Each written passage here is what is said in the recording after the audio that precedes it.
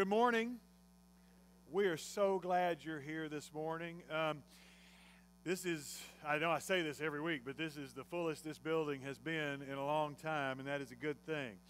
Amen. You can clap for that. If you didn't join us this morning, we had a great breakfast this morning. We haven't had anything like that in a long time, and that's a good sign. Our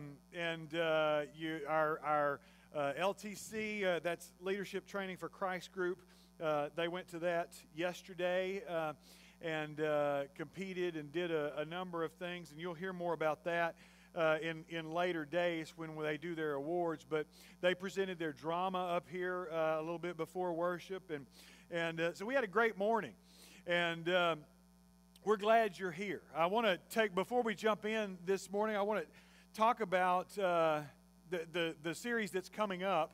Give a little plug. I don't know if you're aware of this, but preachers, we get calls and letters and emails recruiting us other places. You get these letters and they say, "Oh, let me tell you how great our church is. Our church is so wonderful." Now imagine you get this letter, okay, or an email, and in that email it says, "Hey, we want you to come and work with our congregation, because we just really think that we have a lot of great things to offer." Right now we have 3 or 4 or 5 different groups, and each one of those groups is identifying with a different leader, whoever baptized them. And so we sit separately because each one of our groups thinks that they're better than the other. But we're proud of that. We're proud of a lot of things. We're proud of our open mind. We have such an open mind when it comes to things like marriage and remarriage and divorce and singleness, and we just kind of blur those lines, and we just do whatever we want to because we're a progressive congregation. We even support sexual immorality. You could pretty much do whatever you want to, however you want to, because it happens outside the body, and so whatever happens outside the body, it doesn't affect us, and we are proud of that progressive stance. We're so progressive, in fact, we have an incestuous couple in our church, and we're proud of that. We brag about that fact. Our worship services are really exciting. Pretty much everybody just does whatever they want to, and if somebody is up speaking, other groups will charge up and push them off stage and take over.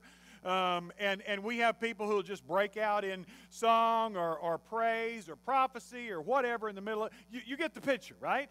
This is one of those churches where you'd be kind of like, okay, that's great. Let me refer you to, let's forward this to Casey Langford. I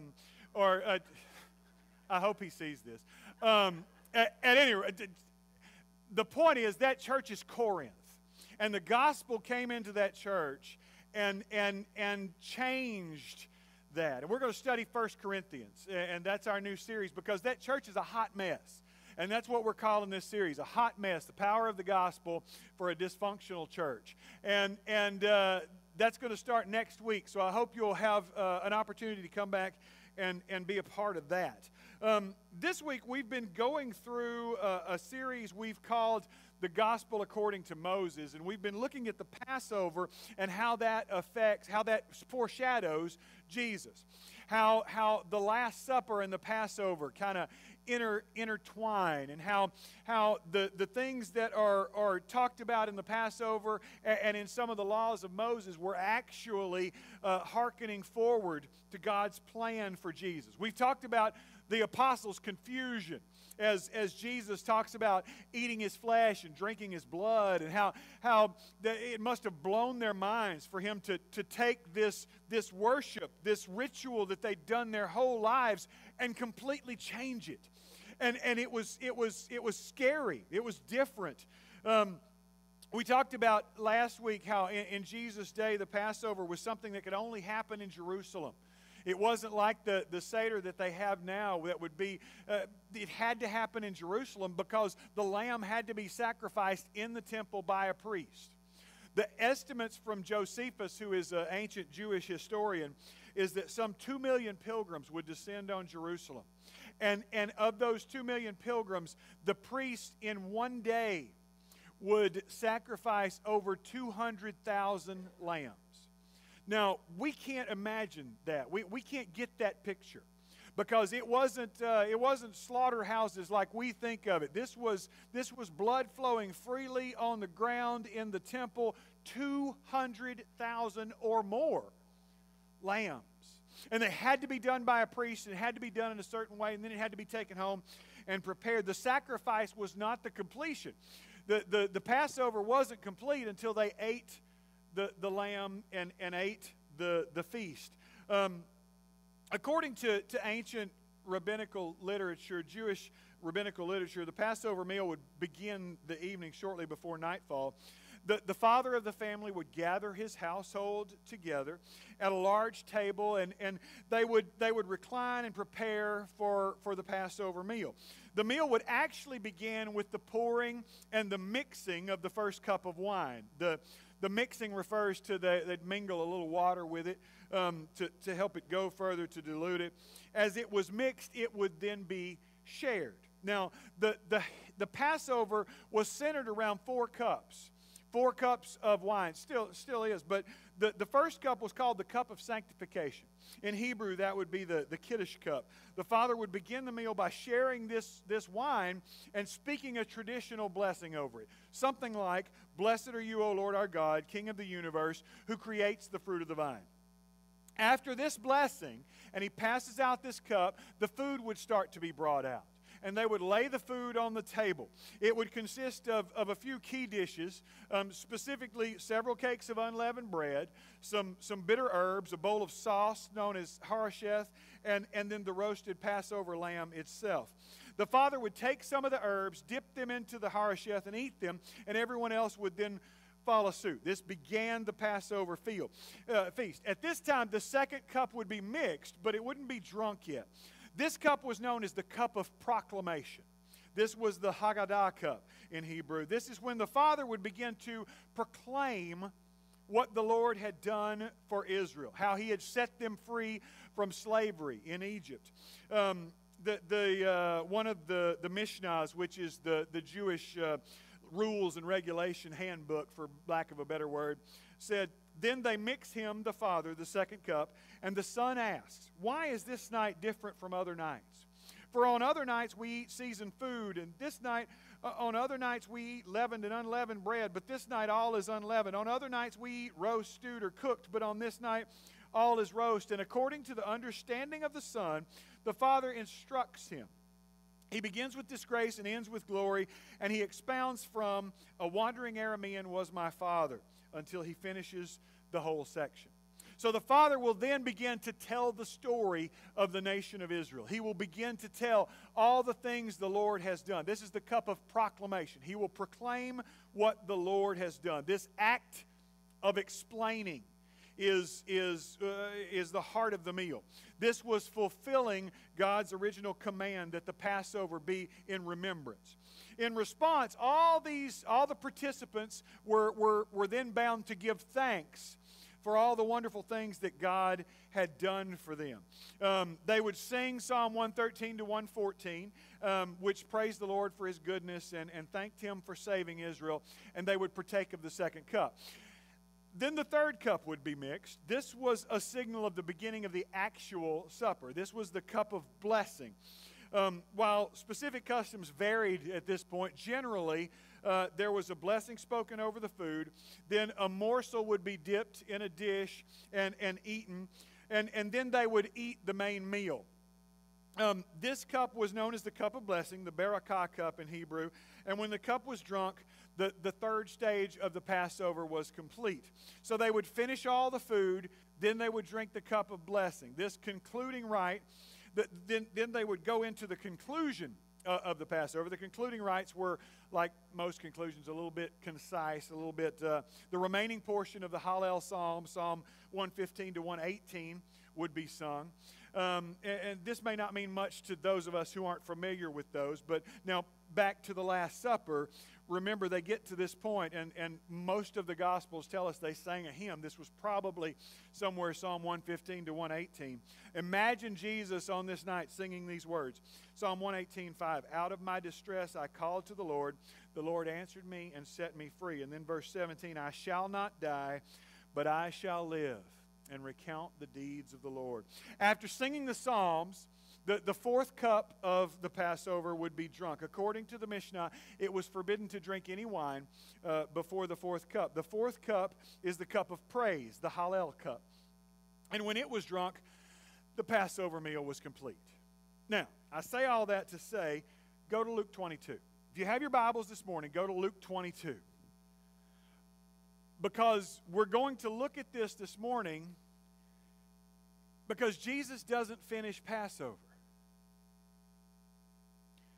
Jesus doesn't finish the Passover meal. There's got to be a reason for this. It's significant somehow. Luke chapter 22, we're going to start with verse 14. When the hour came, Jesus and the apostles reclined at the table, and he said to them, I have eagerly desired to eat this Passover with you before I suffer. For I tell you, I will not eat it again until I find fulfillment in the kingdom of God. After taking the cup, he gave thanks and said, take this and divide it among you. For I tell you, I will not drink again from the fruit of the vine until the kingdom of God comes. And he took bread, gave thanks, and broke it, and gave it to them, saying, this is my body given for you. Do this in remembrance of me. In the same way, after the supper, he took the cup, saying, this cup is the new covenant in my blood, which is poured out for you. Now, we already see there are two cups here, right? One over which Jesus gives thanks, and one which he identifies as the covenant of his blood. But which of the four Passover cups are those? We know that there's four Passover cups. We know that there's two mentioned here. I think Luke gives us some clues. Verse 20, in the same way, after the supper, he took the cup. So that can only refer to the third cup, which would be drank after they actually eat the supper, the cup of blessing. And so if that, I think, is confirmed later in Paul's letter to the Corinthians, where he says the cup of blessing which we bless, Paul is using that rabbinical language. So if this third cup, if this is the third cup, then the other cup is most likely the second cup, the cup of proclamation. Notice after Jesus drinks that cup, he talks about the unleavened bread and what it symbolizes. He is making the proclamation much as a Jewish father would. All that is normal. But then Jesus takes the crazy talk about the body and the blood and makes it even more confusing. In both Matthew and Mark, Jesus says he won't drink again of the fruit of the vine until that coming of the kingdom of God. Now, this is a problem. As any first century Jew would know, there was still another cup to drink.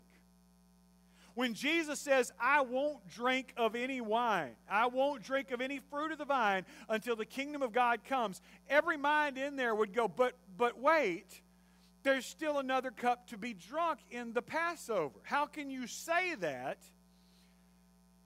Then what happens? They sing a hymn. Most probably Psalm 115 to 118, traditionally sung at that point in the Passover meal. But notice something. Neither Matthew nor Mark say that there's another cup. Instead, they say that they sang a hymn and the disciples went out of the upper room and to the Mount of Olives. So here's our problem. Jesus clearly refers to the fourth cup of Passover, yet refused to drink it. If we view the Lord's Supper through Jewish eyes, if we view the Last Supper through Jewish eyes, Jesus did not finish the Passover meal. Now that's a big deal. Not only did he alter the meal by talking about his body and his blood, but he seems to deliberately leave it incomplete. He seemed to deliberately not finish it. It's not over though. If you follow him into Gethsemane, then we hear his plea. His plea to the Father begins to give us a picture that maybe he knows what he's doing here. Matthew 26, we're going to start at verse 38. Then he said to them, my soul is overwhelmed with sorrow to the point of death. Stay here and keep watch with me. Going a little farther, he fell on the ground and prayed, My Father, if it is possible, may this cup be taken from me. Yet not as I will, but as you will. Then he returned to his disciples and found them sleeping. Couldn't you men keep watch with me for 1 hour? He asked Peter. Watch and pray so that you will not fall into temptation. The spirit's willing, but the flesh is weak. He went away a second time and prayed, My Father, if it is not possible for this cup to be taken away unless I drink it, may your will be done. In the garden, we see Jesus praying. We see Jesus pleading. We see Jesus embracing and looking straight on into his coming death, into his sacrifice. And what does he call it? He calls it a cup. For this cup to be taken from him. Now, admittedly, we use that some nowadays because of our Western history with the Bible. But that was a strange metaphor to use for a death. Why would he call his death drinking a cup? It's still Passover night now. And technically, Jesus' Passover is not yet complete. He has identified his body as the sacrifice, as the sacrifice of the new Passover, the new Passover lamb. He has also identified the cup as his blood, the blood of the covenant. Jesus identifies himself as the ultimate Passover lamb, and as his praying in the garden is clear, by the time this Passover is complete, he knows he's going to be dead. That's what happens to Passover lambs. They don't make it out of Passover alive. We know he didn't drink wine on the way to the cross because the Gospels make a point of pointing that out to us. It's a Jewish custom to offer wine to criminals on their way to be murdered or killed or executed because it would dull the senses. It was a mercy. And so they would always offer wine. Matthew makes it clear, though, that when Jesus is offered wine, he deliberately refuses it.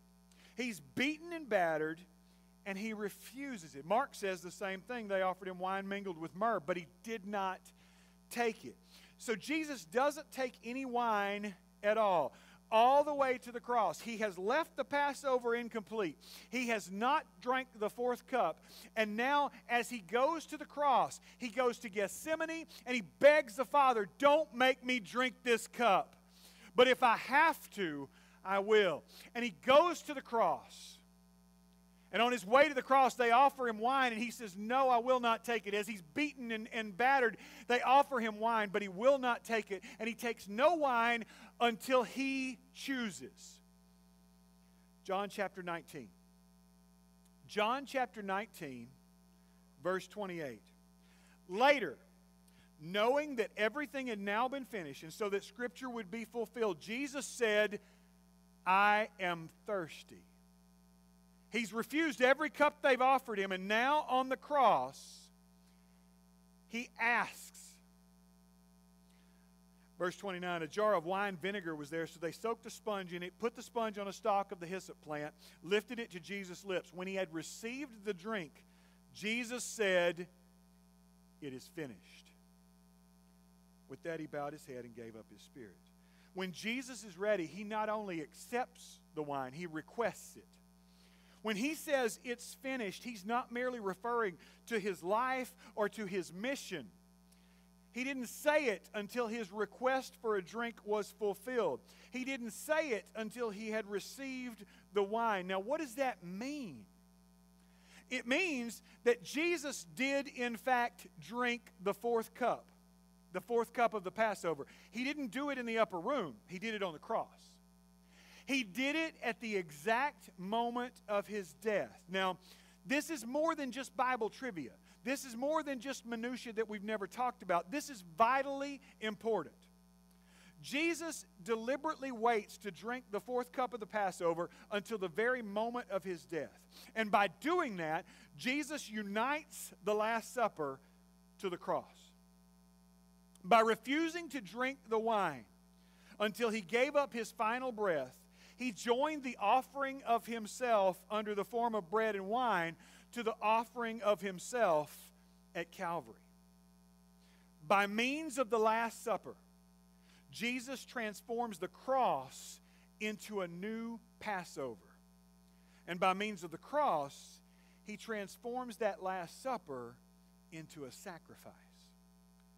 That means that the bread and wine that we now partake of are forever linked to the bread and wine of the Passover.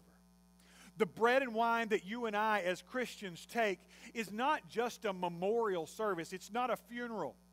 It is part of a bigger picture. It is the new Messianic Passover, the new Passover of the Messiah, which brings a fulfillment to the Passover of Moses. This morning, we're going to take that bread and that wine together. You should have a packet on your pew or your seat.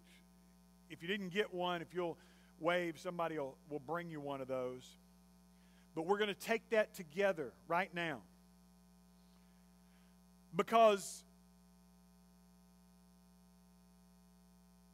Moses' Passover was a remembrance of the great things that God had done for Israel.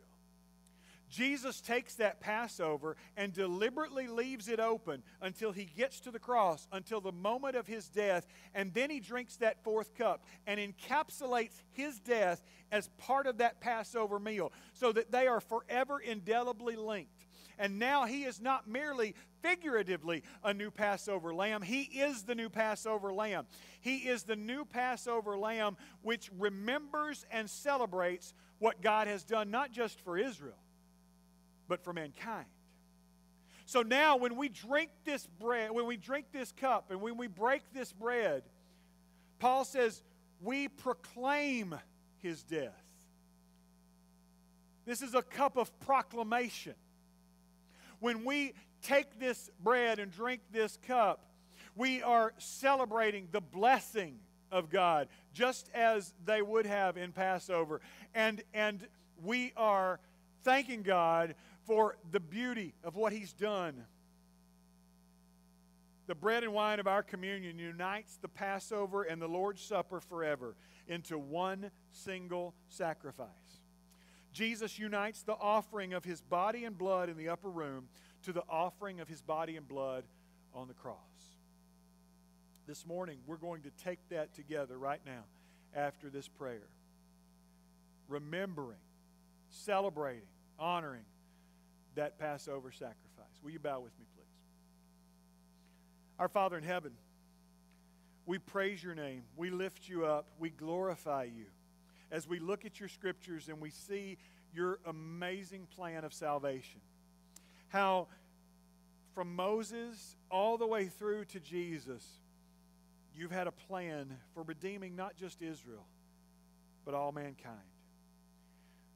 We're blessed, Lord, and we're thankful that we are included in that family of God. We are so thankful for the sacrifice of Jesus on the cross, which washes away our sins, unites us into the family of God, and gives us a promise of eternal life. Lord, as we partake this bread and drink this cup, let us do so in a manner pleasing in your sight, in a manner that honors that sacrifice and remembers the glory of what you've done for each and every one of us. We ask this prayer in Jesus' name. Amen.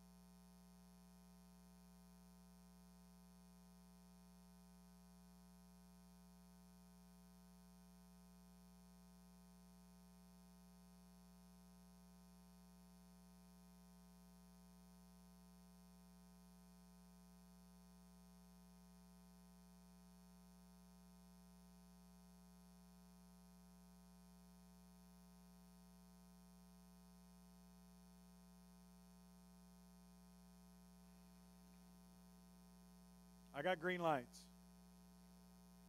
Traditionally, this is a time when we give back a portion of what we've been blessed with. Not because God needs our money, but because we live in a society where money is what we work for. Money is what we do for. And so we turn around and offer that back to God to say that we acknowledge everything that we have comes from Him. We're not going to pass a plate this morning because of reasons. But if you want to make that offering, there are baskets on your way out. You can do that online. There's opportunities at hcoc.church. You can find a way to do that. We will be happy to accept that. But the story doesn't end there. If the story ended at the cross, this would be a tragedy. This would be a sad tale. This would be something that a dirge to be sung. But the story doesn't end there. That's the beauty of what we celebrate. Not just today, but every Lord's Day. This is the beauty of what we celebrate as often as we take this bread and drink this cup. After Jesus' resurrection, we see Him meeting two disciples on the road to Emmaus. Luke chapter 24. If you want to turn over there, Luke chapter 24. He meets up with these two guys on the road. And it's not that they didn't recognize Him. The Bible says that they were kept from recognizing Him. And they're walking along and they're talking. We'll pick it up in verse 17. They stood still, their faces downcast. One of them, named Cleopas, asked Him, "Are you the only one visiting Jerusalem who does not know the things that have happened there in these days?" "What things?" he asked. "About Jesus of Nazareth," they replied. "He was a prophet, powerful in word and deed before God and all the people. The chief priests and our rulers handed Him over to be sentenced to death, and they crucified Him. But we had hoped He was the one who was going to redeem Israel." We had hoped. But now that hope is gone, extinguished. He's not the Messiah. He's merely a prophet, powerful in word and deed. And their doubt and their struggle is confessed. What does Jesus do with their doubt? He takes them back to the Jewish Scriptures, just like what we've done. And beginning with Moses, going through the prophets, He teaches them this gospel of Moses. He shows them how everything from Moses through the prophets has been leading to Him. And then He reveals Himself to them. Not through majesty, not through miracles, signs, and wonders, not through any way that you or I would choose or imagine. He shows them who He is, the Bible says, through breaking bread. That still happens today. He reveals Himself to us, the risen Lord, through the breaking of bread. See, the story of the resurrection is a story of bread and wine. It's a story of the bread of the presence. It's a story of broken bread that reveals to us the resurrected Savior. When the disciples beg Him here in Luke to stay with us, what does He give them? He gives them broken bread. The same's true of us. As we beg Him, "Lord, be with us," what does He give us? He gives us broken bread. In the breaking of the bread, He reveals Himself to us and promises that He is always with us, even unto the end of the age. Not just on Easter Sunday, but every Sunday that we break this bread, every Sunday that we drink this cup, every time that we commune with Him in this Lord's Supper, we are connected not just to the gospel of Moses, but to the Messianic Passover, to the ultimate Passover of God, that God has redeemed all mankind through the body of the Lamb. This morning, that's the call. It's always the call to be part of that. You're freely invited to be a part of the body of Jesus Christ. You are freely invited to come and be part of the people of God. No longer are we separated by nationalities or any of that kind of stuff. We have a pathway to God through Jesus Christ. And that pathway is open if we come to Him. This morning we're going to sing a song. We're going to invite you to come back to Jesus. If you are living in that place like these disciples of unbelief, if you're living in that place of doubt, and you admit, man, I'm struggling with this, you know what? He's going to do the same thing He did with those. He doesn't tell them, get out of my sight.